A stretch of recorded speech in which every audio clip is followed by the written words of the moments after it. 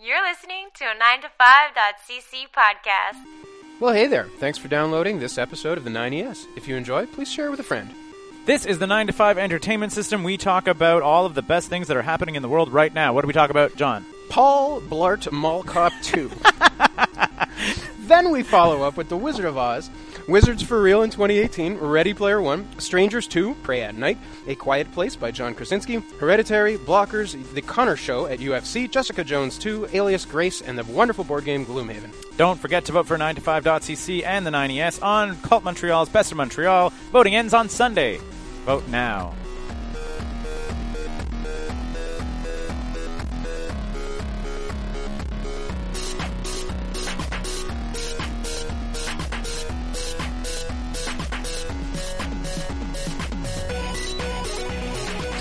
So, John, Yeah. I have a pretty important question. Is it not Paul Blart related? It really isn't Paul Blart related. I feel you're very excited to talk about Paul Blart. I'm so excited about talking about Paul Blart, guys. Okay, so John, listen.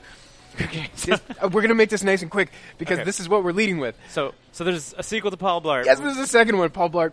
No, it's Mall Cop 2. Okay, Paul Blart. But anyway, the thing we're Isn't it talking like Get Blart 2 or something? Like, I don't know. No, I don't know. I didn't watch the whole movie. Unfortunately, I'm doing this with I watched somebody's YouTube video about the subject, and now I'm going to Okay. relate it to you. But I'm going to excited. credit the. Okay, so if you Google up Blart side of the mall, okay, you will realize that somebody noticed that the second Paul Blart movie syncs up absolutely perfectly with Dark Side of the Moon. And you always hear about this kind of thing. Such and such movie lines up, like whatever, Like- Wizard of Oz. There's yeah. all these classic ones.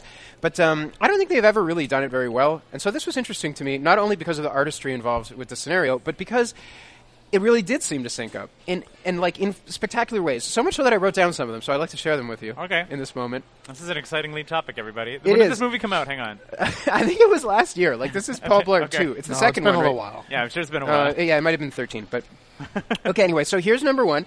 Is you know the song "Money," right? Right. Okay, so Dun, dun, dun. it's a classic. Okay, so as the song winds up to a climax, right? There's the crazy long saxophone kind of thing, and in the movie, what's going on is he's running around this thing shopping for guns to like upgrade his mall cop whatever armory. Yep. And at the end of the song, it's like down, down, down, down, and it has like a breakdown. So there's 4 beats to that breakdown, and there's a guy who shoots. He's like demoing the gun that Paul Blart is about to buy, and the 4 shots sync up with the down, down, down, down. So perfectly, 1, 2, 3, 4. Kind of like a Baby Driver situation. Right. Okay, so this is like Baby Driver, but with Dark Side of the Moon. And to Paul Blart 2, Paul which was Blart not the 2. intention. I'll do one more. So there's this. Okay, the movie is called the song is called On the Run. Right. It's the really like long Yeah, one yeah. with the female vocalist at the end. So he does or not the female vocalist, but it's like long and like a kind of like wavy kind of piece. Paul Blart does like a dance on a Segway to it, where he's like a fat guy doing like a hippopotamus Segway dance to the Right. thing, and it's absolutely perfect. Anyway, Blart side of the mall. Absolutely perfect. I could just go on, but I don't think that I'm going to convey any better than I already have how amazing this is. You really just like the video is like 15 minutes, and it shows clips from like seriously 15 or 20 different scenes where they all seem to line up, and it shows the movie with the sound on top of it. And even it loops around, right? Because the album isn't the full length of the movie, so you got to listen to the album twice. And on the second sync up, he's doing another shopping scene for money. Like Yeah. the second tunes, like the first instance actually synchronizes with something going on in the second instance of it. So it's pretty amazing. The question is, right, with a film like Paul Blart, especially like these crappy comedies, Yeah. I know for a fact that like the production of them, they usually end up with these like massive like 2.5 hour cuts because there's a lot of improv, a lot of jokes, a lot of whatever. Yeah. So then like what the shape of the final movie is really down to just like the editing team. Yep. So was the editing team just like, guys, like let's just try for it. Well, You know what I mean? I Like, actually Kevin think, James does not improv. He sticks to scripts. he's like Bill Murray. Yeah. Bill Murray in Ghostbusters only. No, you don't fuck around with that. Especially not in the sequel. He knew what the cash cow was. All right. well, I think that's the thing is that this was like an atrocity launched from Hollywood's turd cannon. So it's like there's nothing good about this. But it would take only like a couple dudes in Well, the editing that's room it. to be like, man, we have these scenes and we just cut these shots to fit this, Yeah. and then it's not that. I don't know. Maybe it's a lot of work around that. I don't know. I mean it's quite a bit of work, It but is. but so is editing a film. Yeah. So like when you get into that like zone of like long editing days, you're like, guys, what would make this kind of maybe more interesting for us? Because at the end of the day, we're editing together Paul Blart 2. So speaking of The Wizard of Oz, I learned something cool about that movie this week. Okay. Just like a fun little factoid. I'm excited. Do you know the scene where she opens the door to her farmhouse and walks through it, and it's all rainbow colored? Yep. How do you think they did that scene? By hand? Painting the cell? Yeah. Right. See, that's what I thought too. Okay. And it's absolutely wrong. Huh. Because Technicolor... They cut the film with the color film? No! They painted everything on the inside of the farmhouse sepia, the fuck out. including a body double that goes to open the door and then steps very quickly out of scene so a full-color Judy Garland can walk through the door into the full-color world. Huh. I Isn't that cool? It is cool, but I'm like, I don't know. I'm wondering, like, That what's scene, it easier? rather than splicing the cameras together? Or by painting it Because all together? all of the Probably, yeah. color wasn't painted. Technicolor is in a film development process. Yeah. So there was no way to, like, paint the cells color or sepia. Yeah. It was just easier to paint everything in the farmhouse and Judy Garland's body double sepia. Like, It's always fun to see that stuff happening. I love it when Like you in see the Sin City. composite shots where it's like half the shot is a painting that's right up against the camera, and then the other half. Oh, It's neat. Movie magic. I thought it was cool. Like Star Wars, they smushed Vaseline on the camera, or whatever, underneath the speeder not show the to not show wheelie-dealy. the arm underneath the speeder. Yeah. So a thing happened to me this morning, guys. I was talking to John about this. So they shut off the water on my street for 8 hours or 10 hours or whatever. Now there's a boil water advisory. They're doing work on the water pipes. Sure. That's not what's important. What's important is going to work this morning. I saw a man with the two little metal dowsing rods walking around on the street and doing his little dowsing rod thing, and then like kind of spray painting X's here and there. Slight correction. This morning you saw a wizard. A wizard. Yes, because it's specifically in French. Like in French, it's sorcière. Like it's a sort like the French word for like a water dowser Is a guy sorcière. is a sorcière. Like it's literally in his job title. He's a wizard.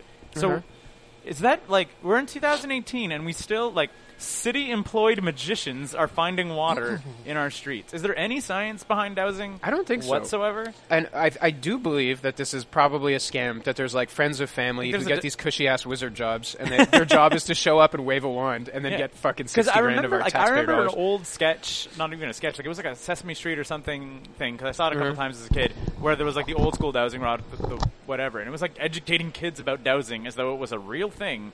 And I was like, is it a real thing, Scott? No, it's not a real thing. Then we I have know our my tax dad dollars hired we're one. paying for Yeah. wizards. I remember we were up at your. Yeah, up my at- dad hired yeah. one for the cottage, and he found a well, and he, like some other people were pointing to another place, he pointed to a spot, and we have insane water pressure. Like, even for other people on the lake, we have good water pressure. Yeah. Our wizard was good. Hey, you know what? As far as municipal tax dollars, at least that guy was working, and he wasn't just like leaning up against the truck, you know, idly waving around his dowsing rod. He was walking around doing his job. So weird. That's way better. I mean, I used to work right downtown at Cabot Square, Right. and they would rip up that intersection every 2 years. Just not every other season, you know? Just like, hey, we need to fix the sewers. Oh, now we got to put in new phone lines. Oh, we got to go change this thing. Like, fuck, guys, get your shit together and stop repaving that street. Guys, I'm going to share. I'm going to peel back the curtain a little bit for our listeners. I Are need we? to go and do some real quick math while you guys talk, because for some reason the default settings on the new recording is counting in minutes, seconds. I'm not exactly sure. So I need to figure out math. Because look, check this out, guys. Okay, so why don't we instead move on Help to me another with this. subject? No, I need help. Every 5 seconds it counts up. So I need to divide a bunch to know how long we've been talking. Just carry on. Go. Okay, so this weekend we saw Ready Player One, the new Steven Spielberg film. I didn't. You didn't. Me and Keith did. But you though. read the book, though, Yeah, Scott. I did read the book. Yeah. We're going to spoil the movie, though, Scott. Are we going to? I mean, yeah. I don't know. Is there anything to spoil? There is. Okay, so here's what I mean. Like, I have things. I have things and thoughts. I'm glad you let us talk amongst ourselves. Yeah. So we did math. Just carry on. Well, he said, "Are we going to spoil it?" And I was like, "I feel there's no way to meaningfully talk about it without spoiling it, because we know what the movie is. We've all read the book. We definitely talked about the book with the spoilers of the book story. Sure. And the overall story of the movie is Not spoilable. Like, it's there's the nothing same. happens in It's it. but it's also the same as the book. Like, Is it? the overarching story is the boy goes into the computer world, then he cracks the billionaire's code, and then he comes out becomes a with the girl, billionaire, and and he becomes gets a the billionaire. girl. Okay. And he. Scott, do you have questions about it before we go in? I mean, does he go into the Temple of Tomb of Horrors? Nope, there's no Tomb of Horrors. They replaced it with, A Mario Kart. what? Well, yeah, kind of. I kind of got the sort of feeling a little bit more that the Shining stuff was a little bit more.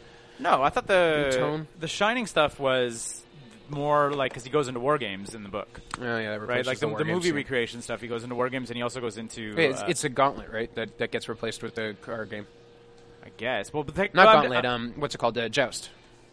I suppose. Right, because they're playing Joust at the end. Yeah, of he the plays first Joust one with in the book. against the Sir. So instead of the Joust, which was pretty fucking awesome. So instead of Tomb of Horrors and Joust, what's the first key? Mario Kart. No, Basically.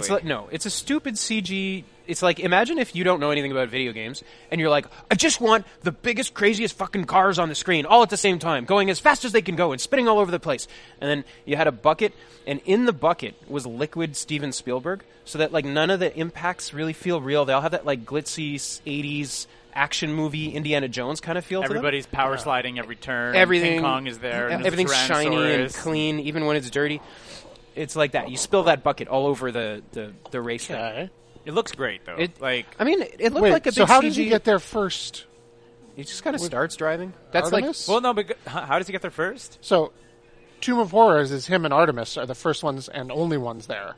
Yeah. And then he starts playing Joust and wins the key. Okay. So here are the big spoilers. Yeah. The setup of the film is that one of the gates was already opened. Like a random gunter found a gate. So and the gate loads up this race. So all the gunters already know about the race. Nobody's ever won. And King Kong kills you before you get to the finish line every single time. No one's figured out. Like, it's rare to make it to the finish line, and if you do, King Kong kills you. Yeah. And then, but there's like a code to be like, if there's like in the clue that unlocked the first gate, they're like, to go forward, you need to look back. So you have to drive backwards. He drives backwards and then basically ends up going under the level, so he can just race under the level. Which is the dumbest fucking thing in the world. But I also called bullshit on that immediately in the movie theater. I even called bullshit on it so much that I needed to lean over to John and call bullshit because I was like, what kind of a video game player doesn't try going the other way at the beginning of the level? Like, that's like you slam the thing in a reverse. No, but just also when you're playing a video game, like when you start with Mario, you try going left before you go right. Like as a platformer, like you do it every time. I mean, even if it's not the first time, it's going to be you do it third eventually. Or fourth. You're going to do it eventually. You're just going to try going backwards. In fact, you do it for fun. We used to play Daytona, and like when we played 8-Man Daytona, virtually every time one person was going the wrong way the whole way through the and then race. You're like, and you see him like backing up at you, and you like try to dodge him. Exactly. Yeah. Driving backwards on the course, like it's very silly. Yeah, very silly. Anyway, so things I liked about it. Well, hold on, let's do Wait the whole plot. So we got to keep going. So then, as soon as he does that driving backwards thing, he gets the key. And then everyone else gets the key. Well, the very next race. Well, no, not essentially, because he starts all the way at the back, and everybody just takes off, and he waits a second. But he's like, only Artemis looked back. So Artemis gets it second, and then it's like very quickly everybody else gets the key. So that's garbage. It takes away everything special about the 5. They're still the first 5. Yeah, but they're instantly 10,000. Yeah, and they also didn't really have to do anything. They just had to drive backwards through this track. Yeah. Like, any asshole could have done that, whereas in the book, you had to actually have skills. You had to have learned how to play this crazy fucking hard game from a million years ago. Yeah. And beat, somebody in it, you know? Yeah. I don't know. I mean, the crazy thing was, finding the Tomb of Horrors. Yeah. And then knowing what it was. Knowing what it was, and then... Yeah. Then being able to walk through it, because everything in the Tomb of Horrors kills you. Right. And then winning Joust. But okay, so we're done with the race. So anyway, yeah, exactly. Yay, Jade Key. Yeah, he gets the key, and there's no gates are as soon as you have the key, you basically seem to unlock the next gate, and then kind of. Yeah, so the challenges just seem to open up right away. So there's really only 3 challenges. Yeah. What is the second challenge? Isn't it when they go to the house? Yeah. It's Shining. The second house is they go into the So Shining. they walk into a perfect reproduction of the Outlook Hotel from The Shining. Immaculate. Like they're walking around in the movie. And that it's was very fucking cool. It's very, very cool. That looks perfect. The CG looks very good. There's so much of it. It looks CG-ish. Yeah. It's not trying to look human. But they still look the models look incredible. Of the house and The Shining? Yeah, but also I'm saying the characters and stuff. Even though they look like CG people, it's I don't know. It looks... Steven Spielberg's not going to put out a thing that looks crappy. Yeah, but what did he fucking do here? He showed up and directed the actors for 7 minutes of real screen, and then was like, "Fuck it," and let the animators figure the rest out. No, they were all they were all body doubles. In the fighting scenes. Yeah, in Oasis, they're all mocapped and stuff. Right, but then so you have the act. Okay, so he was directing the actors doing the mocap. Yeah, interesting. Ang Lee style. Yeah, I don't know, man. It felt a little Well, okay. You know. So anyway, and then the third key is they need to like get into this big old castle and then figure out which Atari 2600 game to play, and then how to beat specifically it, how to play it. Yeah. And it's they play Adventure because Adventure's the game with the first Easter egg in it. Right. And Yeah, so that's from the book. Adventure is a big... That was pretty cool that they tied that. Kind of I like that. the tie-in. Yeah. So things I liked about it were the clues themselves were based a lot more on Halliday's personal life and who he was as a person. Which they really developed him through the clues in a way that didn't happen in the book. Yeah, in the book he's like almost a non-factor. He's just like, I love the 80s. Yeah. Go. But this is like his regrets, like that he liked a girl but was like too obsessed with like his programming and too like introverted to kind of deal with it. Then the girl ended up even marrying his best friend, but like he didn't really hold it against him. It was still his best friend, but then he did kick at the friend from the business. Like that story I liked, and it also, like I said, it added like a bit of a rhyme and a reason to the clues, as opposed to just being like, man, figure out Tomb of Horrors. Like in this version of Ready Player One. No. In the book, they played D&D together, the three of them. That's why. It's why it's D&D, but it doesn't necessarily like why it was Tomb of Horrors, or other than it was just like iconic. Like Zork was just like, okay, it's because he played Zork. Like, do you know what I mean? Like it wasn't. But there was at least a background reason for them. A little bit, but using not nearly D&D. as strong as it was in the movie. Like. It was like a plot point in the movie that these things were about events in his life that were important to him. As opposed to just stuff he liked. Yeah. Like, in the book, it was really just, like, his favorite stuff is kind of keyed into the keys, you know? Like, which is... There was also more of them, right? So it kind of like... Yeah. You know, it stretched out the character connection into those things a little bit. When it's all compressed into just three, and it's like, bam, bam, bam, in an hour and a half of watching it, like you feel like it means more somehow. Yeah. Like I said, I like the Halliday storyline. The performances were also fine. I thought the actors were okay. Yeah. The romance angle was not a great romance in the book. No. It was a terrible romance in the book. But It was like a major flaw of the book was that romance angle. Yeah. I love you. Leave me alone. Why don't you love me? I love you now. Like, that was it. Like, Artemis is... You've read the book more recently than I have. Like, is Artemis involved with the Freedom Fighters? No. No? Okay, so, like, yeah, in the... She's a gunter. Yeah, but that's it. But like in the movie, that's it. In the movie, she's actively opposed to like IOI because like IOI is trying to like take over. Like, I mean, she's a blogger. Yeah, and she's a gunter who yeah. blogs. She's like she's like a top level gunter in this also, but like but in the real world, she's like against the company that's also trying to like take over the world, which I thought was kind of a neat little spin. Like it gave her motivation other than just being a really good gunter. Like she's like I'm doing this to make sure that the Sixers do not get control of the Oasis because that will be like the end of our society.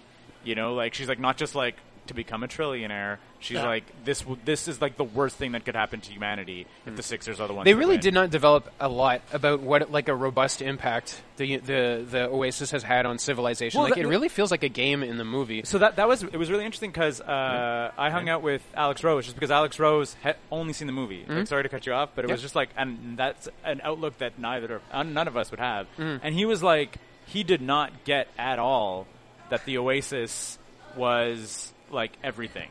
Yeah, it's like it's never explained. Yeah, it's just like it's the movie kind of presents it like, yeah, you go to the Oasis to have fun. So he's like, okay, so it's just like a gaming thing, and I was like, no, I was like in the book, it's like school. And in the book, it's like it's a platform for everything. Like if you go to work in the Oasis. Like you go to school in the Oasis. Like it's a platform. People don't leave their houses because you stay in the Oasis. Whereas in the movie, it's very much like it seems like just like a gaming platform. What's crazy is they have that really good sequence at the start. It's like WoW plus Facebook in the movie. Well, no, but it's like every game. It's just like just games. It's just like if you imagine like it's a really good like immersive VR MMO.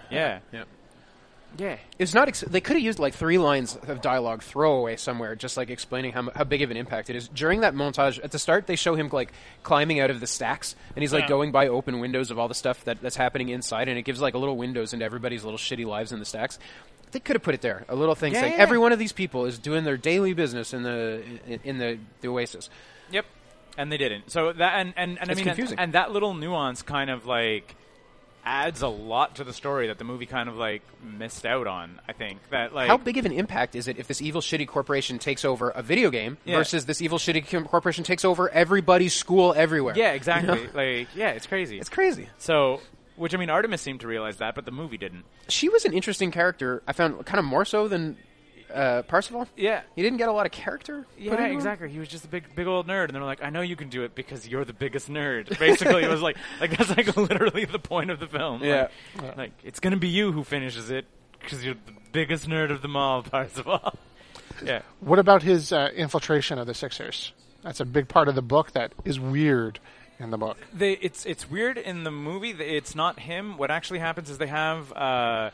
They establish a thing that I don't think exists in the book called like loyalty centers, where they essentially you end up in debt to IOI, and then you end up in like forced labor within the Oasis. That's in the book. Okay, so yeah. So they capture Artemis and put her into one of those, and then they like hack the loyalty center to get Artemis into the center, kind of thing. Like that's sort of the angle that the movie goes. So his infiltration of it goes through Artemis getting essentially like arrested for like loyalty fraud because she owes IOI money. Okay. So it's not Parzival's genius plan to like gain access to the inner network. No, that's in the book. Well, it kind of works out being that way, right? Because she gets the password from Parsifal. Yeah, exactly. Because at one point, so it's like taking a plot from the book and giving it to the girl to give her something to do. Kinda, that's a little bit. Not the worst. Yeah, honestly, I thought that was a good. That's scene not the worst. Yeah. And honestly, Artemis is a more competent hero than Parsifal in the film, in the whole film. Like Parsifal is just the guy. Well, like Parzival's strengths are, he's like really, really studious about the Gunter stuff, and seems to like connect with Halliday on a personal level, which lets him kind of figure out the clues. Whereas Artemis is better at everything else. Like that's like in terms of the dynamic, which I had no problem with. Like instead of just making the like male protagonist good at everything, like.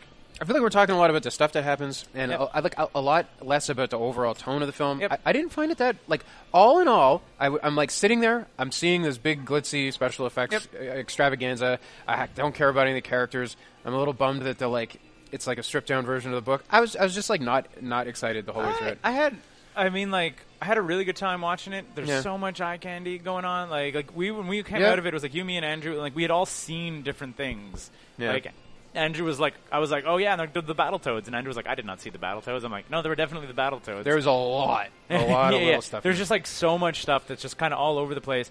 But in a weird way, it's not as indulgent as I thought it would be. Like it's very indulgent, but like into the 80s stuff. But it's just it's backdrop mostly. Like it's not like if you like, do you get this? Do you get this? It's just like no, people's like weapons and stuff are like. The Gunter stuff is 80s tinted, and it kind of goes out of the way that not everybody is 80s tinted. Yeah. Because, like, there's other people that are into it. It's only really the Gunters that are heavily into the 80s. That's the other thing, too, is that... Well, I mean... What?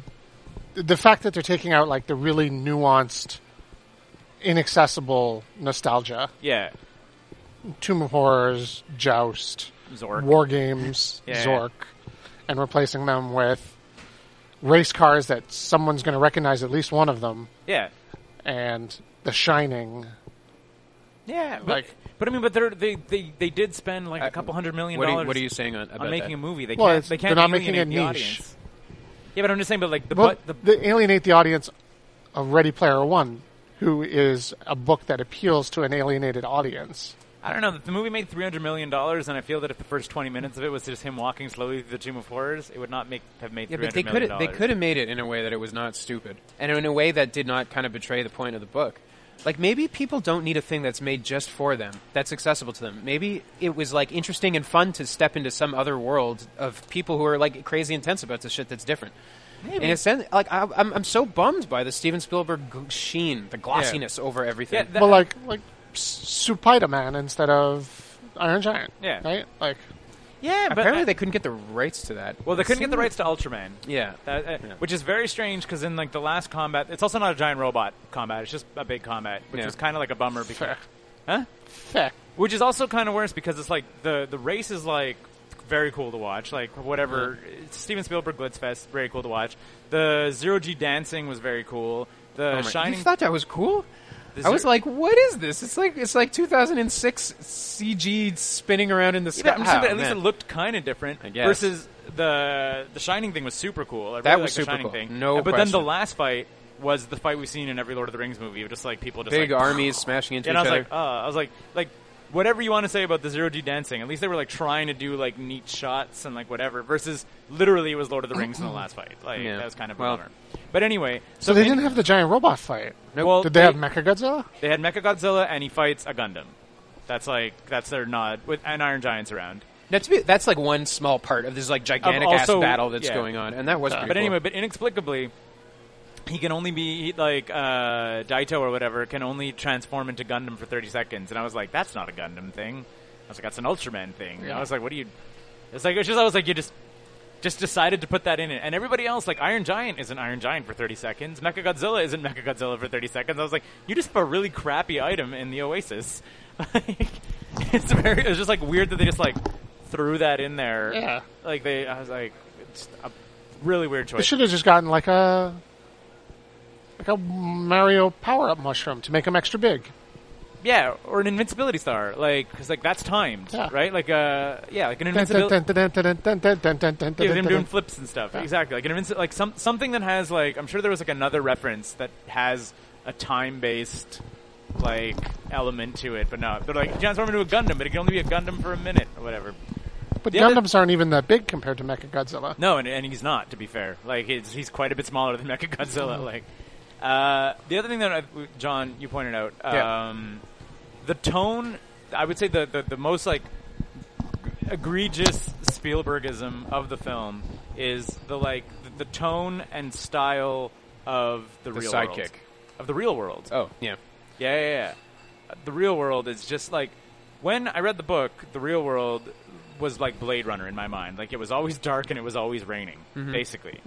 In the real world in Ready Player One, the film, it kind of looks like Back to the Future 2's future, which is not necessarily like not accurate, I guess, to the book, but it's also like it just seemed like glossy and like it didn't seem like that bad of a place. Even the stacks didn't seem like that Like bad of a the place. stacks and they're seemed full like of more like trash. a big Goonie hideout. It totally seemed like a big Goonie hideout. Like with people climbing up and under and little houses. And there's here little and there. little slide poles and whatever, Yeah. and it's all fun. It missed that like contrast of like the grimness of the real world with Why you spend all your time in why Oasis. you would want to. Yeah. And then I guess weirdest of all is that just randomly at the end they're like, oh, after he wins and all that, so we made a few changes, and they were like, and we shut it down on Tuesdays and Thursdays now, so you can spend time in the real world. You Thanks, spend too much Steven. time on your phone, Scott. But no one in the book world wants that. No one wants that. Because the world's terrible. Yeah. like, Like, the heroes don't want that. The Gunters don't want that. The villains don't want that. yeah.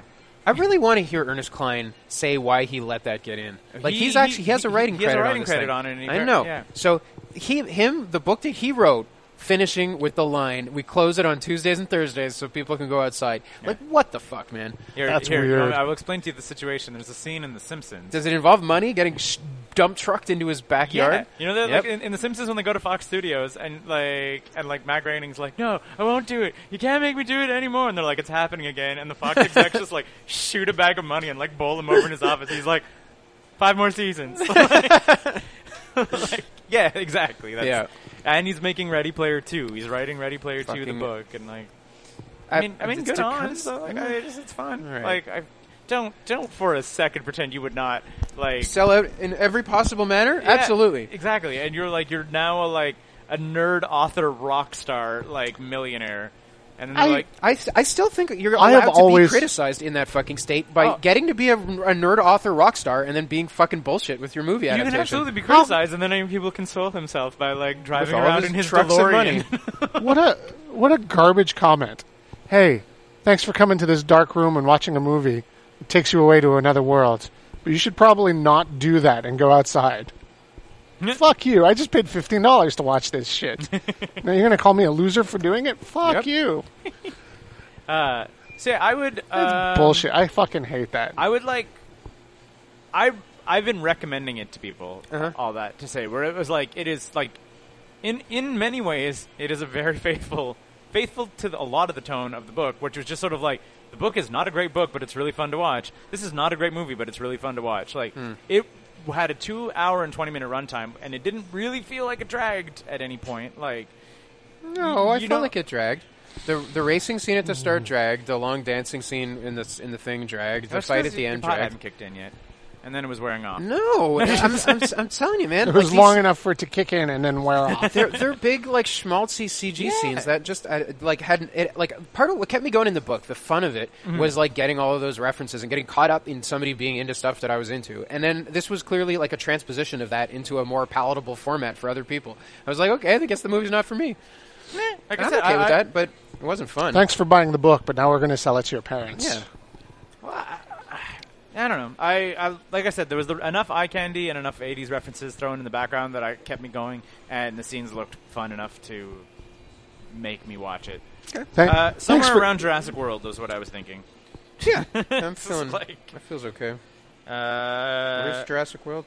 30, 40, 50? Huh? Well, maybe closer 71 to Star is Wars. Jurassic World. I could go higher than that. Star Wars Force Awakens is kind of also not a terrible idea.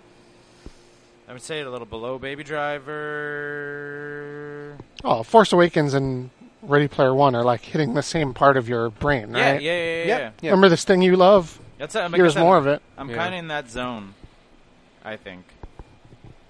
Okay. It's kind of same thing with Baby Driver in a lot of ways, where you're Yeah. like style over substance. I would kind of put it over TMNT. I would think above Baby Driver, below Top Gun. Top Gun? Below Top Gun. Above. I don't know. Does Ready that seem Player right One. to you? It does seem right to me. Yeah. Like now, here's the thing. I would probably go back and watch Ready Player One before I would watch Top Gun again. What about Star Wars? But that said, I think Top Gun might. Yeah, but how many survive times have you longer. seen Top Gun? Yeah, that's it. Like I feel like Top Gun will survive longer. What about in my also interest in- but that is also below Wonder Woman, right? That's the zone. Yeah. Because I kind of see it maybe a little bit underneath Star Wars: The Force Awakens, and that's why like my zone. There's like a 3-movie thing. So I also didn't see Wonder Woman. So Yeah, I wouldn't put it above Sneakers. I mean, I could probably be convinced to put it above Rogue One, but I know you really loved it. Rogue One's high. Rogue One's high. We're talking about The Force Awakens at 48. Yeah. Yeah. I would mean, easily not put much it, higher. I would easily put it right under there. I'm okay with that. right under. Yeah, right under Force Awakens. Right above under Wonder Woman. Yep. Neat. Also, Sarah and I went on a super romantic date, you guys. Uh-huh. Congratulations. To go see The Strangers 2, Pray at Night. And the reason it was a romantic date is because 10 years ago, in March, or April, I guess.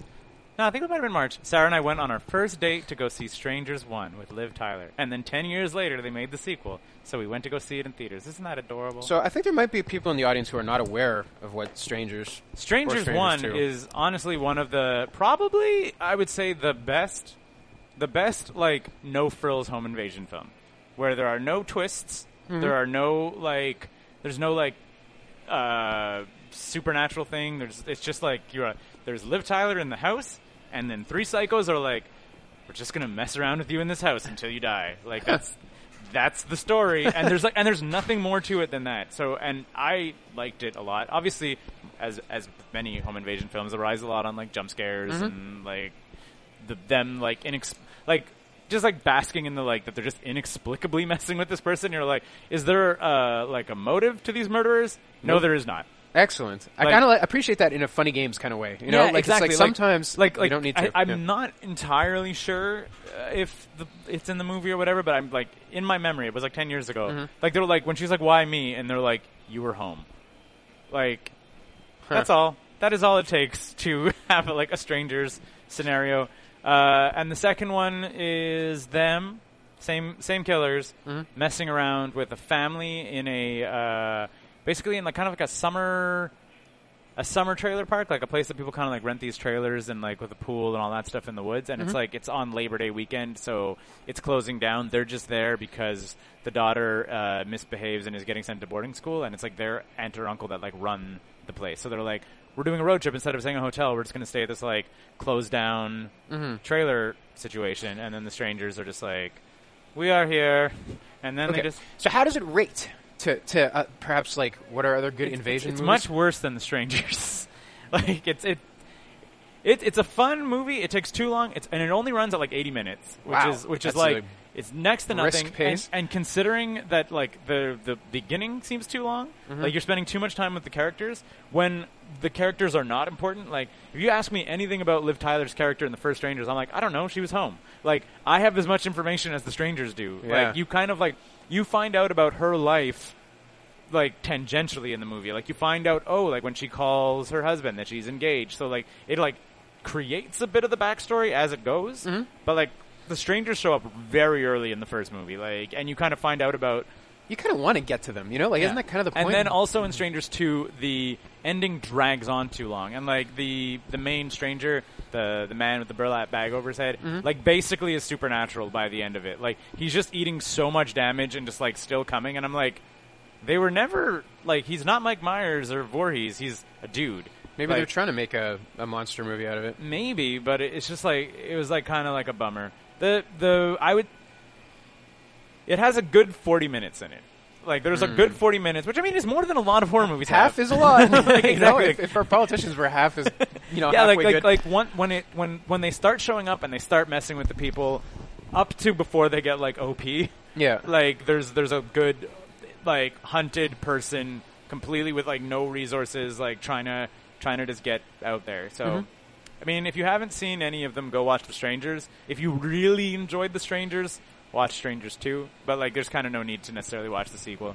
Like we just, and even having read the reviews, I was kind of like, we don't really need to see this, but then like we did because it was our first date, because it was kind of cute.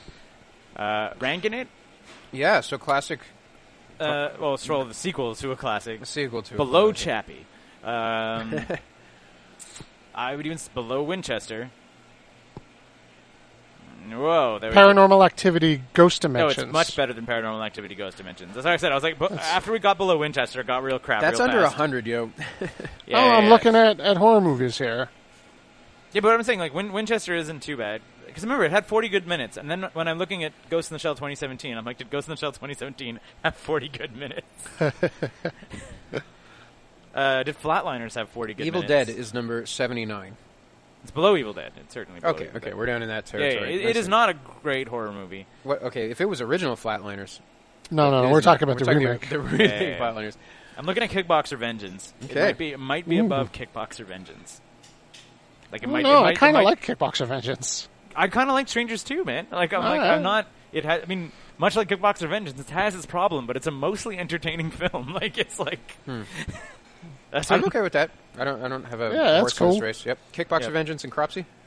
No, I said above Kickboxer Vengeance. Above Between Kickboxer. Flatliners, the Flatboxers, 2017, and Kickboxer Vengeance. And now, one of the things that was exciting is I'll take my hat off boop, boop, Mm-hmm. to Cineplex because they did something that I feel they always try to do, but they don't always like succeed. They is broke that into your house while you were yeah, out at the that movie. they only had trailers for on upcoming their head. horror movies playing in front of strangers. So I was like excited. I was like, cool. I'm like, A, like sets the tone, like, and B, You think Coming that was on this- purpose? I think that was they couldn't get anybody to pay money to put Coming the this ads summer, in front. The Incredibles 2. Get ready for Strangers 2. yeah. Yeah. Watching the trailers, have you heard about the movie that just came out this weekend, A Quiet Place? The what? A Quiet Place. The John John Krasinski. Krasinski's horror movie, Yeah. and he hired a deaf girl for it, and apparently it's great. Yeah, apparently it's fantastic. And supposedly, it is, like, for a vast majority of it, literally a silent film. Really? Yeah. Like they are. So the basic premise, if I guess like kind of spoilers for the overall plot, which I'm sure is the kind of established in the first 5 minutes, is it's day 90 of an alien invasion, where if you imagine like xenomorph style aliens, but that only have a sense of hearing. Holy shit. So like absolute murder aliens, but that do not see. So like they quickly just like decimate humanity, but like the people that are kind of around realize that like we can maybe survive if we're just they're like, fucking quiet. Yeah, you can Yeah. survive if you make zero sound. So that's like the kickoff point of the movie. Is it's like Earth is just like obliterated right off the bat because it's been 90 days of like. Imagine like an army of xenomorphs showing up, like how quickly they rip through soft humans. Sure, like, sure. Especially when all of our weapons make noise and everything, like any retaliation. So then like the survivors are just like living in silence. And apparently just for like such a long stretch of the film, occurs Nothing. in absolute silence. Like most of the dialogue's in sign language and all that stuff. That's like, amazing. Yeah. They have like the thing on the path where it's like they have like little like patches of salt across all the paths, so it makes like even like your footsteps make less noise and stuff. Like apparently it's super fun, super engaging. I'm excited. I'm excited to yeah, I see wanna go see it. A Quiet Place. The other one that I saw that looks amazing, I read about it when it was at Cannes, and apparently it like blew people away. Hereditary. I haven't heard a thing. What yeah, is it? Google, if you're a horror fan, Google the Hereditary trailer, and you'll watch it, and you'll be like, "What?" Like it looks like it. One of the few trailers where I'm like, where you're watching it, and you're like, "What am I watching?" Like it just like it seems like insane. It's like, But in a good way or a bad way? in a really good way. Like I was like, it just has stuff kind of all over the place. It basically the premise is that like a grandmother dies, and the grandmother was like I think important to the daughter, and the mother like kind of spends a lot of time at work, sort of thing. So it's like the grandmother dying kind of is the catalyst for the mother spending more time with her own daughter, because the grandmother was like taking care of the girl, and the grandmother makes like these weird little dollhouse miniatures. And then, like, it kind of, like, comes out in the story that, like, the grandma was, like, insane and psychotic and possibly, like, training the little girl to be, like, insane and psychotic. So there's, like, scenes in, like, the trailer of her just, like a bird smashes into a window, and then it's her trying to, like, cut the bird's head off with scissors later, like, from the dead bird and stuff. Neat. And you're just sort of like, yeah, exactly. And apparently it messes a lot with, like, what is real and what's not real. And then there's, like, scenes that take place within the dollhouses, even though it's the real characters in the dollhouses, because she made all these dollhouses of the people around her, but then they like start to go crazy and they're in. Like, it looks very, very like weird and twisted. You just saw the trailer, or did you see Yeah, the I've movie? just seen the trailer. It's not out yet, but Okay. yeah, just another. It looks like, and supposedly based on the Cannes reaction and stuff, people are like, it's like an absolute like, it's like capital F horror film. Awesome. Like it's like been a you're while like, yeah, since yeah, I think yeah, we yeah. had one of those. And I was like, perhaps succeeding where Mother failed. Yeah, I was gonna say that one like had a lot of hype going into it, and it just petered out very Yeah, quickly. yeah. I didn't see it though. I really wanted Yeah. to. Yeah. We should watch Mother. Yeah. The other movie that I saw that just came out this Wow. week Okay. was Blockers. I saw Blockers. Blockers, you guys. Starring, What is Blockers? Starring WWE superstar John Cena. Oh. So it's like the Marine. Yeah, it is a lot like the Marine. Yeah. 5. Marine Dad. Marine Dad 5. It's fine. Yeah. Like, so if you watch the trailer for the Blockers, it's a bunch of girls who decide that they're all going to lose their virginity on prom, because they are a bunch of teenage girls, and they were like, one of them is going to do it all romantic, and then the other one's like, yeah, I just want to get it done with before I get to college, so I'm in. And then the other girl is like, I would like to have a shared experience with my best friend, so I'm also in. So Okay. they kind of enter into a sex pact. And what the movie does, what it kind of ends up being is a, in my opinion, less funny version of Superbad, but still funny.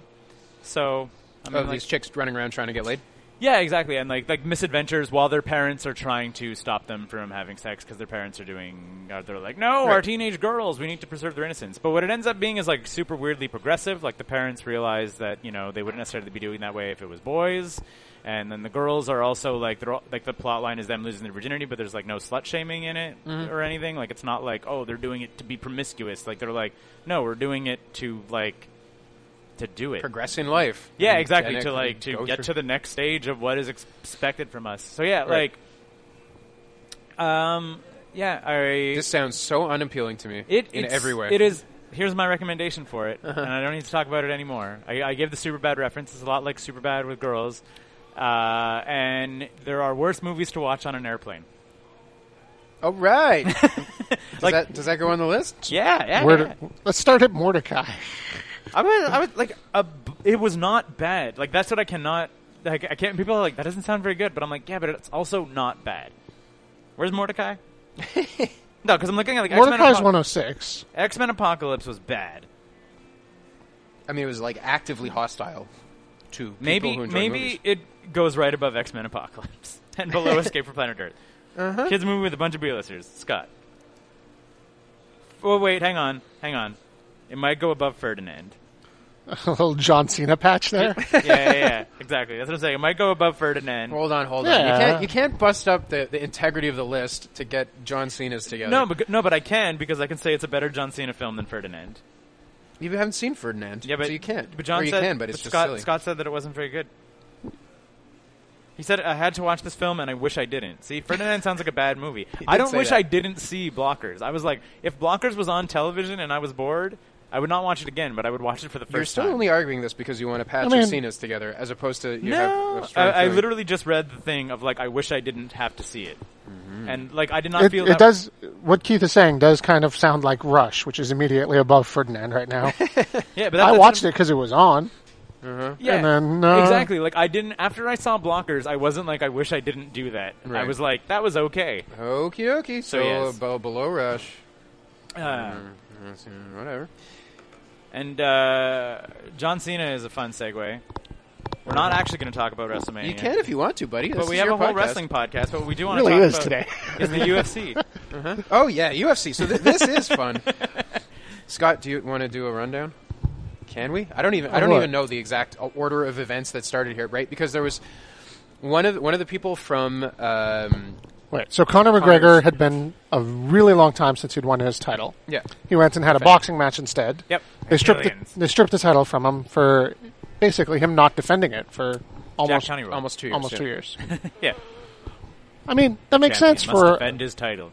that makes sense for a fight promotion. If Yep. if the belt is on someone who is not defending it, Then it goes you away. take the belt off him. Yeah. So that pissed off Conor McGregor. Is that? I think this starts with a fight between one of Connor's buddies, Yeah. right? It was going to be. Khabib. I cannot pronounce his last name versus Artem Lobov. So they were getting ready to hype up UFC 223. They were going to be having that fight. Inexplicably, Khabib and his boys showed up. They were all staying. First of all, they all stay at the same hotel. Yep. Khabib shows up and literally like slaps around Lobov like in the face. Did you see the videos? Yeah. It wasn't quite a slap. It was like a condescending hand. Yeah. Like, it wasn't absolutely like wasn't like roughing him up. Yeah, but not it was at all. but it was certainly like schoolyard bullying with grown men. For sure. And it was like as much designed to humiliate him as possible. And Yeah, he was calling him out in a very direct and obvious way. Yeah. So Artem Lobov is Conor McGregor's bestie. So he, I guess, goes back to his hotel room and is like, Conor, they slapped me. Yep. And then Conor's like, gathers up like 20 like rough boys or whatever, charters a plane to New York City. Flies over. Flies immediately over to New York City the next day. Shows up unannounced at the press conference to UFC 223. Apparently had people at like Mac events who were like working the event at UFC because all the different companies are buddy to let him in. So like he had men on the inside kind of thing who to like open up the side I didn't door hear about that for part. him and his rough boys. Just show up and just start screaming nonsense, like hijacking the entire press conference. Mm-hmm. And then when a bunch of fighters try to leave in a tour bus, Conor and the rough boys run down into the parking lot, and Conor picks up a dolly, like a moving dolly, and then just like chucks it up at a bus, shatters the window, and cuts like 2 different fighters inside. One of them in the face, I believe. Yeah. He got like eye And injuries. if you have a bunch of open wounds and stuff, you don't get to fight the next day. So canceled 2 fights and changed another one. Yeah. Because of the investigation, Artem got stripped out, and Alcienta fought Khabib instead of Artem. Yeah. It's so dumb. So I think This is all the day before. And then Conor McGregor got arrested. Nope, he did a not get warrant, arrested. A warrant was put out for Conor him McGregor turned himself in Yeah. and was like let go like 3 hours later. on $50,000 bail. Yeah, but he was dropped, arrested. Like, he gives a shit about that? Like if he carries $50,000 around in a backpack to like Yeah. throw at people. Possibly to throw at buses, you know? Like, whatever, it's Conor. So yeah, my takeaway on all this is that the entire thing was probably a work until got out of hand. until he broke the window. Yeah. and hurt 2 fighters. Because I think that like Conor McGregor showing up unannounced at a press conference just increases buy rates because it makes people care about Artem and Khabib in a way that like non-UFC fans would not care about. Because the whole, to backtrack a little bit, Khabib is basically being groomed to beat Conor. Like that's the booking that the UFC wants, or at least to In put, Russia, supposedly. Yeah, in Russia, and or at the very least, like put on a show with Conor, like to go 5 rounds and make it like a like if Conor's going to win or not. But it's like Khabib is to like grappling and takedowns as Conor is to striking. So like he's not going to stand up there and punch him. He'll try to like take him down and make him tap, and Russia will go bananas with the buy rates. So like this entire thing, I feel, is long-term WWE style booking. But then Conor threw a thing through a window for no reason and hurt people. And Like, hurt people. Yeah, for if he real. would have bounced it off the side of the bus, Yeah, if he'd have smashed in the taillight, it still would have Yeah. been a headline. Like Yeah. Conor loses his mind. And, like, destroys bus. Yeah. Like, think about what Dana now has available to him. He can just be like, okay, Connor, all that fucking money you made fighting Mayweather, you just killed one of my fucking UFC 223 was a total goddamn mess. Yeah, How many people apparently canceled their orders? They had Like, last-minute sales on it. Like Amazon Prime had like a special rate To try and get it sold. Try to get buy rates up. yeah. So they're gonna sue Connor for fucking all of that money. Or Connor's gonna say, "I will fight Khabib at UFC 220, whatever," and then Dana will be like, "Okie Okay. doke." I mean, that also might happen, but And I don't know, slash man. He will a happen. lot of people like every time Connor would do something stupid in the news. I'm on the UFC subreddit for some reason. Yeah. And, like. I don't follow it super tightly, but every time he does something stupid, there's a lot of people who step up, being like, "Nope, that's his game. He's just like drawing attention to himself. He's playing it properly. It worked for him. He's going to Yeah. keep doing it." Well, and nobody is defending him now. Yeah. Mike Jackson, who's an MMA reporter / amateur fighter, who's actually going to be fighting CM Punk. Cool. in 225. He's the one. He had a fight with Mickey Gall to see who was going to fight Yeah. CM Punk. Yeah. Lost, Yeah, And now he has to fight him. and now he's going to now fight. he's going to That's fight him amazing. anyway. He is great, and like they talked about it because it was like he was one of the fights on the press conference that got hijacked, and they were like, "Well, how did that make you feel?" And he's like, "That Conor McGregor like jacked my press conference." He's like, "That's part of UFC these days, man." He's like, "Conor McGregor could jack your press conference. That's a thing that could happen at any time." And they're like, "Well, how does you get there?" And he's like, "It's a combination of two things." They're like, one, Conor McGregor, up until very recently, was a legit like Irish street thug who got into fights for no reason, and if one of his buddies was wronged, he would gather up a bunch of his buddies. It's like a pride thing. You go and Yeah. you defend your buddy, no matter the fuck what. Yeah, exactly. So he's like, he does have that mentality, and he's like, he's also a very like smart, rational person, and that smart, rational side says every time you do something stupid, you get headlines and get paid more. So he's like that rational side that should stop him, just as like, Yeah, go ahead. That sounds good. yeah, this will make headlines and this will be fine. Like I would even be surprised. Like, obviously, it was I guess like reaching like conspiracy levels. Like, I would be surprised if Dana didn't like low key okay the entire thing until Until he accidentally. Until he threw the dolly Yeah. 5 feet higher than he should have. yeah, and I mean and in Connor's not necessarily defense, but by way of explanation, I once punched a window and like punched through the window. And there's a thing that happens when you're like angry and all fired up where you don't realize that a thing's going to happen. I don't necessarily think like in my mind when I saw him throw the dolly and then it went through the window, I was like, that's weird. You know what? Like I'm he not saying probably thought it was going to bounce off. yeah, you know? exactly. That's what I'm saying. I was like I would not have thought like just watching it happen. I would not have thought that the dolly would have gone through. And if I was like fired up Conor McGregor, I would have been like, maybe it'll crack the window or whatever. Like it shatters, and you're just sort of like, oh no. Like Yeah. Like I said, it's not necessarily an excuse. A guy was like throwing a steel thing at a place where people were surrounded by glass. Very dangerous. But if there was that little shred of rational Connor in there, I don't know if he thought it was going to break. The I best don't know, is if man. you There's- want. I don't know how much room there is for Connor with all of the drugs. I feel like that's got to be a big part of this story as well. You don't know what he's on, and he has been caught doing all kinds of Yeah. stuff. You know.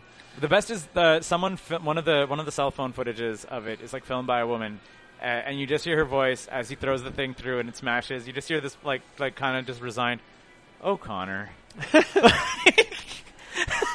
was like, UFC call of the year. "Oh, Connor." Just like, you dumbass.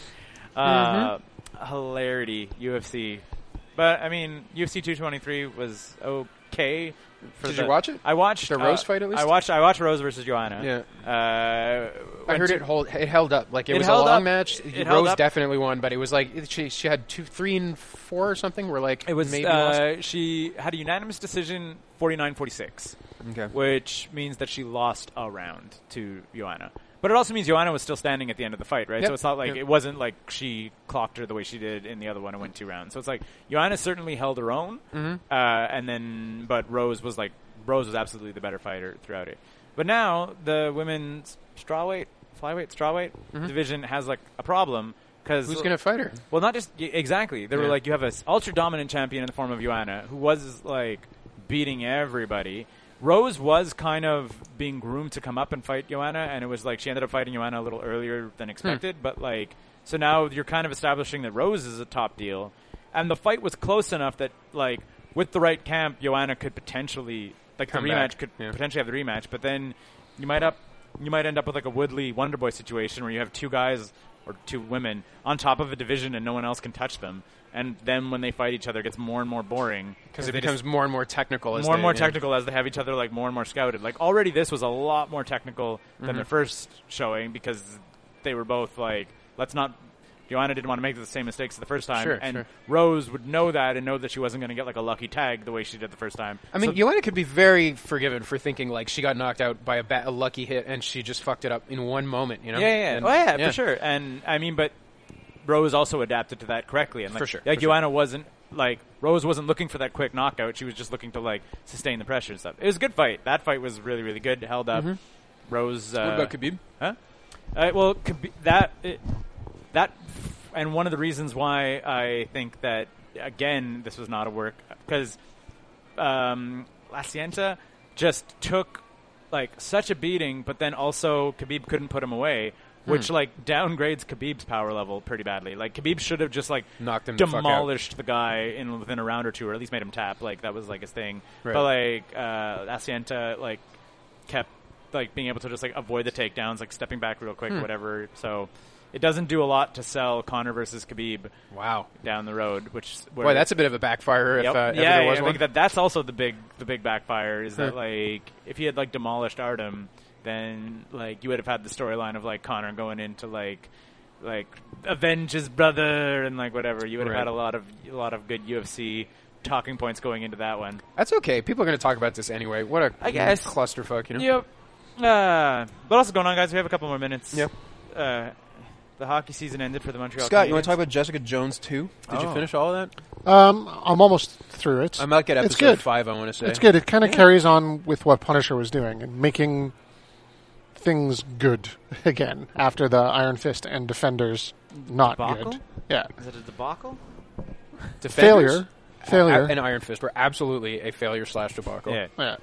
While Punisher was good. And Jessica Jones 2 is good. Jessica Jones was, I think, They're- my favorite. They're following up on Jessica Jones and not on Defenders. Yeah. They're Which just is cool. like- I actually think they're doing more film noir stuff in this than they did anywhere in the first season. Like the music is she's actually investigating stuff. Well, the first season gets hijacked by Kilgrave pretty fast. Yeah. This which doesn't. is good. Like, I mean, it played out well, but it kind of stopped being an investigation story in the first season. That's it. When Kilgrave showed up, it became Yeah. like, here's this horrible thing that happened in my past that I need to deal with. Like, I'm kind of liking it. Like, it still has big problems with dialogue. I find some of the characters are just really fucking poorly written, and her sidekick buddy can't deliver lines smoothly. No. he He is a male model. That he is there. wow. but why male models? I don't know what's going on with him, but anyway, other than that, like it's like watchable. It's Yeah, fun. yeah. Did you guys watch Punisher? No. Punisher is good. I abandoned the Netflix MCU in the middle of Daredevil. I understand. Daredevil that. season 2. It started dragging out and getting sloggy in the middle, and I was like, eh.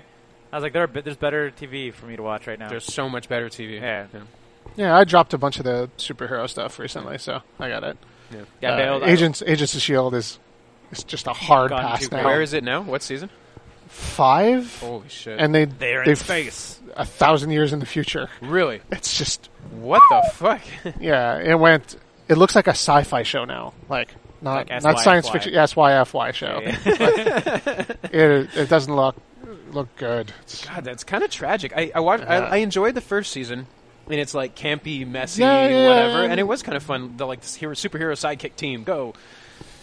Secret agents in a Marvel world. Right? Yeah. It was fun.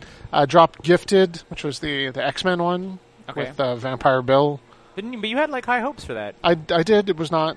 Oh, that's a bummer. Didn't deliver. That's Runaways? Like, Runaways is the Amazon Prime? Hulu? Okay. No, Hulu. It's Okay. a Hulu show. That one was good. I like Okay. that season. Yeah. Gotham Really I slow. dropped also. Gotham I dropped is the other one. Yeah, Yeah. it got 2 bananas. I'm watching Alias Grace. Alias Grace. CanCon, guys. So Margaret Atwood wrote this book about a girl who I think was sent to prison. I think it's a true story in Canada, in Toronto, in the 1700s or something. She was like a farm girl who was accused of murdering this guy that she was staying with and the woman that he was staying with. Okay.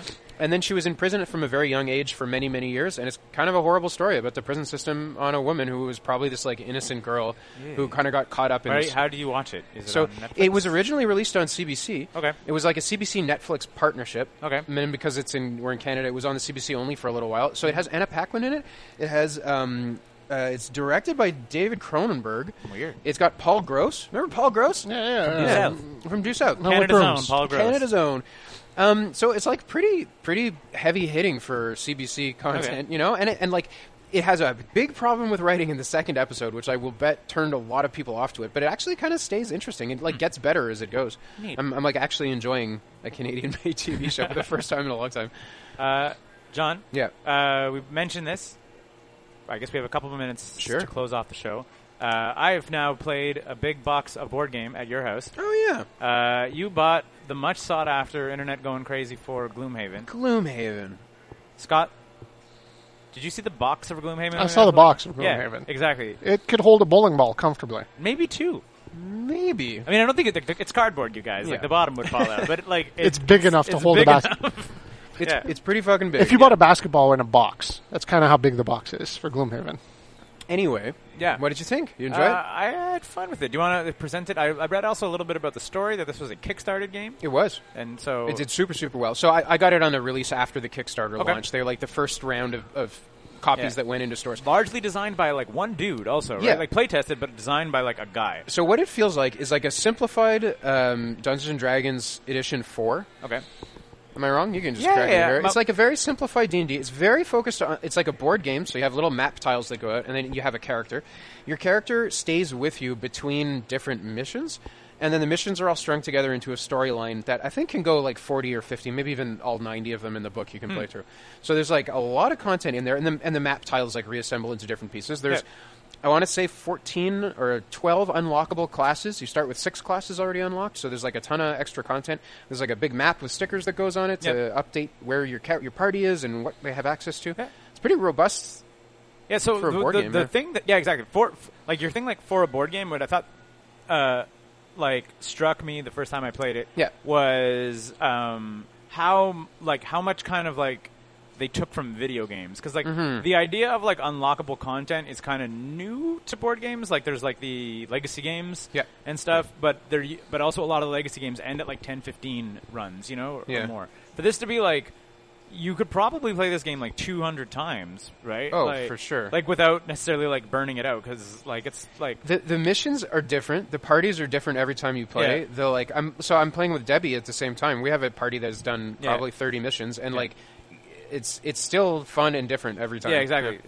But it just seems a lot like they took a lot of like kind of like video game stuff, like unlockables. Like it's like having unlockable stuff in a board game. Like I've played with this character class enough that I've unlocked a new character. So you unlock a secret mission. You go in and you do the mission, and there's a chest at the end. You get the chest. It unlocks a random item design and a random other mission. So you go into the random items deck, and then you draw cards out of the random items deck, put it into your shop, and then all of the parties that are playing on the board game at the same time. So like not multiple parties playing the game simultaneously, but you can have multiple parties running around the campaign world at the same time. Yeah. Each one unlocking stuff to go into the shop or unlocking new missions that the other party can now take advantage of. It's pretty neat. Yep. Super cool. It's also, I was like, we would have like ate that game for dinner back at Sci-Fi. Oh, hell yeah. Like, it would have been like we're playing this multiple times We would have a just week. played it all fucking night with different parties. Yeah, and, exactly. Like we'd have like multiple parties going on the same board, playing like 5-6 missions a night. Like for sure. Yeah, we haven't even talked about it yet, but there's solo missions you're allowed to do when you get to level 5 that like are each one is designed specifically for the class, and there's like one card selection pathway to get through it. You know? Yeah.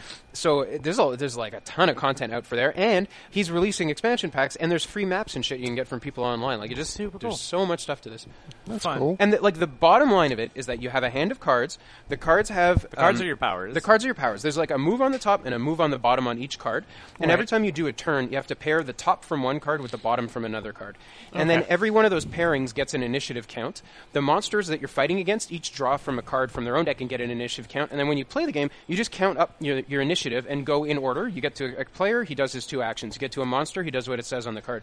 So it's like actually running it is pretty simple when you know how all the cards work and how all the player powers work and stuff. Yeah. What's the full retail price tag on it? 190. Okay. And then I think I paid another 40 to import For it. shipping? For shipping. Not yeah. crazy. No. Like when you consider it, like a AAA video game these days runs like $80, Yeah. right? And sometimes that's like 8 hours. Yeah, this is definitely premium level board gaming. Yeah, but yeah. for sure, I've played 30 times with Debbie. Yeah. And then with different groups, even just with the group that I started up with you, there's been like eight plays of the game with 4 and people each it's time. also not insane to think about the fact that if you bought like 6 D&D books, you're at that same. Like, Yeah. Like 6 hardcover D&D books that all run $40, $50 ish, maybe 30. Like to buy a solid set of D&D books is going to put you over $200 anyway. Sure. And this sure. is like. Twilight Imperium starts at what, 110, 115? Somewhere around there. Yeah. I would absolutely say it's a good value. Like if you're going to play this game, you're going to get your time out of Especially, it. Especially so like, much. The other thing too is I was like, especially for a group of people that like you see on like RD&D and stuff like that, being like, can't find anyone to DM a game. Like, Yeah. You know what I mean? Like that's often like people who kind of want to play a Dungeons and Dragons-esque game, but then like to find someone who's willing to like sit there and DM it. This game is just sort of like the game kind of DMs it. You are getting a D&D light. Yeah, very light. But, Yeah. you know, you could kind of have like an itch to scratch with like a board game group. You could still be doing like a quest with your like little team. You could sit there and play 40 missions like in a row. For sure. Like, and so I'm playing it right now. The group that I'm running is kind of weekly, which I doubt that I'm going to keep it going weekly. But then I'm running it like whoever can show up. Just show up and we'll play a couple missions. So it's going to be different people every week. I'm enjoying fun. it. Yep, cool. Closing thoughts? I almost threw up before I recorded this, so I'm glad I made it to the end without You're throwing looking up. a lot less pale than you did at the start. It's a real pleasure. What was your miracle tonic? It was ginger beer. Yep. Bunch of the old. This was the 95 minute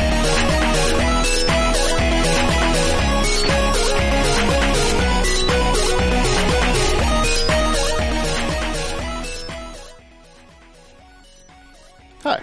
Thanks for sticking around to the very end of this show. That means you're our number one fan. As our number one fan, maybe you're wondering a way that you can show your support for this. We've set up a few ways, and the boys are going to tell you about it now.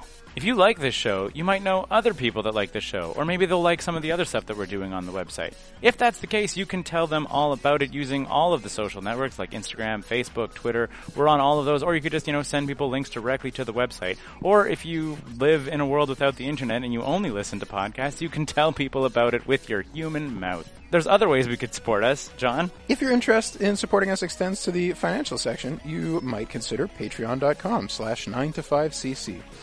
If you go there, you can get perks like early content, you can get your questions answered on the air, and you could get extra art. We've been doing this show for a long time, so we kind of know what we're doing. Not really. 9to5.cc. Podcasts, blogs, and comics. Made in Montreal since 2011.